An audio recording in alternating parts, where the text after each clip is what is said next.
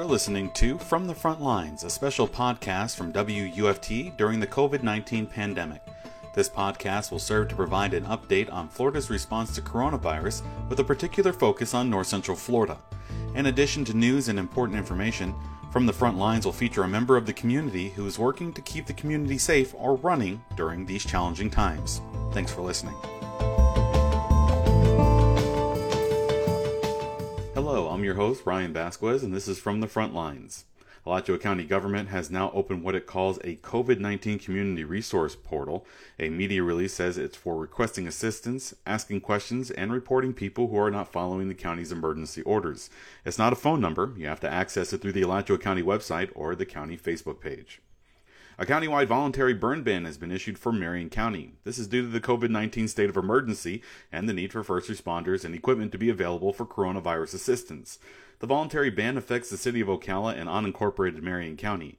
It will remain in effect until the end of the COVID-19 state of emergency. The voluntary burn ban urges residents to cease all outdoor burning that has not been specifically permitted by the Florida Division of Forestry, as well as the use of any fireworks, sparklers, flares, or other pyrotechnic devices except for public displays requiring a permit. Campfires may be permitted within designated recreational areas only, pursuant to applicable regulations and guidelines. The Suwannee River Water Management District will keep district-managed recreation lands open for individual and small group day use in its 15-county region to provide the public with recreational opportunities during the coronavirus pandemic. However, all campgrounds and campsites remain closed, but still remain open for day use. Recreational users are reminded to follow the direction of Governor Ron DeSantis and to uphold Center for Disease Control guidance to practice social distancing by avoiding gatherings larger than 10 people and distancing themselves a minimum of 6 feet from others. Florida Senator Rick Scott voted for the $2 trillion coronavirus spending bill, but he was one of 4 members of the GOP who tried to block the bill because of generous unemployment benefits. These employers are going to need these workers to rebuild this economy.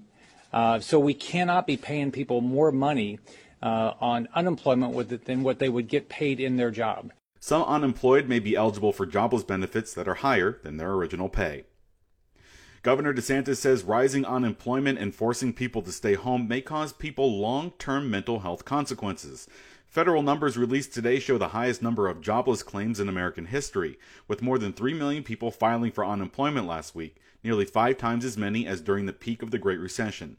The governor has made efforts to limit person-to-person contact through closures and executive orders, but he's avoided a more hardline statewide approach, citing concerns about intensifying the virus's negative impact on the state's economy and the mental health of residents. I really worry about suicide, drug abuse, alcohol abuse, domestic abuse, child abuse, if this is allowed to go for months and months on end. More than 74,000 Floridians filed for unemployment last week, according to figures from the U.S. Department of Labor. Joining other grocers like Publix and Kroger, Southeastern Grocers, the parent company of local Winn-Dixie stores, will begin installing protective plexiglass partitions in all stores. The grocer will also enforce additional social distancing protocols and adhere to stricter store occupancy regulations to further safeguard customers and associates from the spread of COVID-19 in the communities it serves.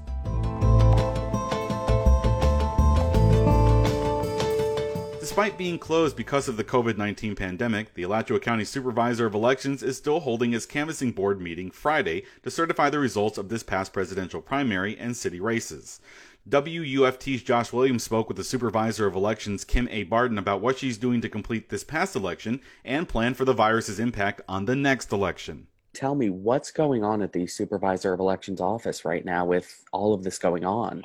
Well, right now our office is closed to the public, actually the building, which also housed the property appraiser. But we are still providing services to our customers via, phone calls, as well as internet, online services. If we have candidates that need to make appointments, we will also see them as well. Most of the things that are needed can be done over online or over the phone. We're still, taking calls and calling voters back. So we're still providing services. The building is not open to the public. Are you all worried about this pandemic at all? Well, yeah, I think we all should be worried about it.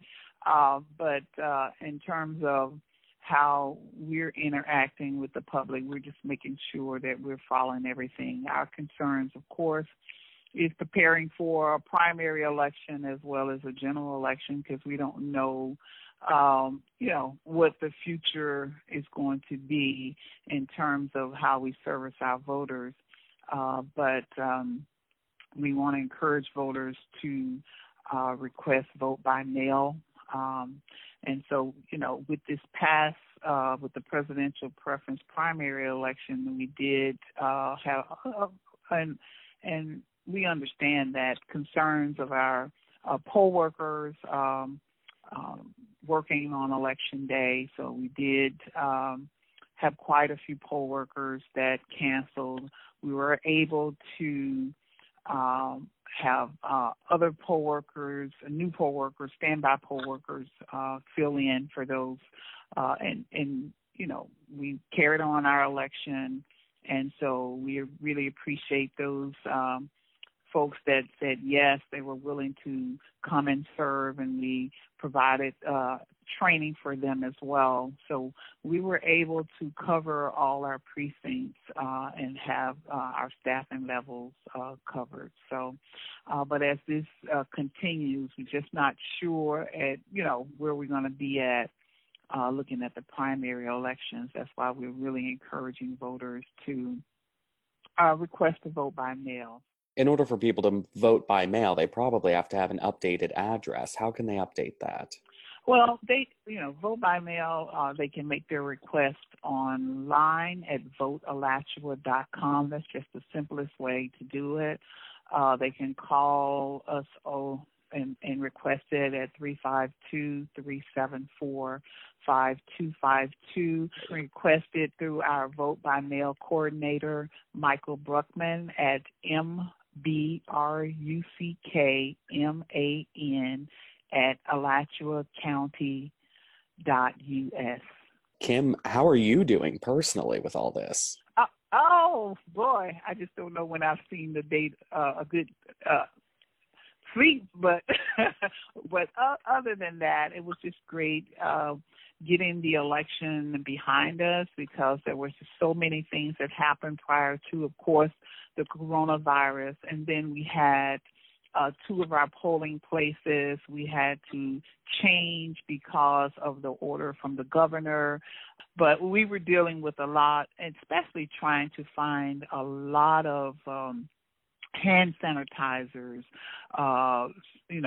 wipes, and just disinfectant. It was just really a trying time, but we were able to get what we needed to carry through the elections. But you have to recall, all over the state, all the elections offices were in the same boat. We were all looking for supplies, So when this initially started, right away we ordered a lot of things that we needed. So there was a concern that we wouldn't be able to, have all that we needed, but it worked out that we did.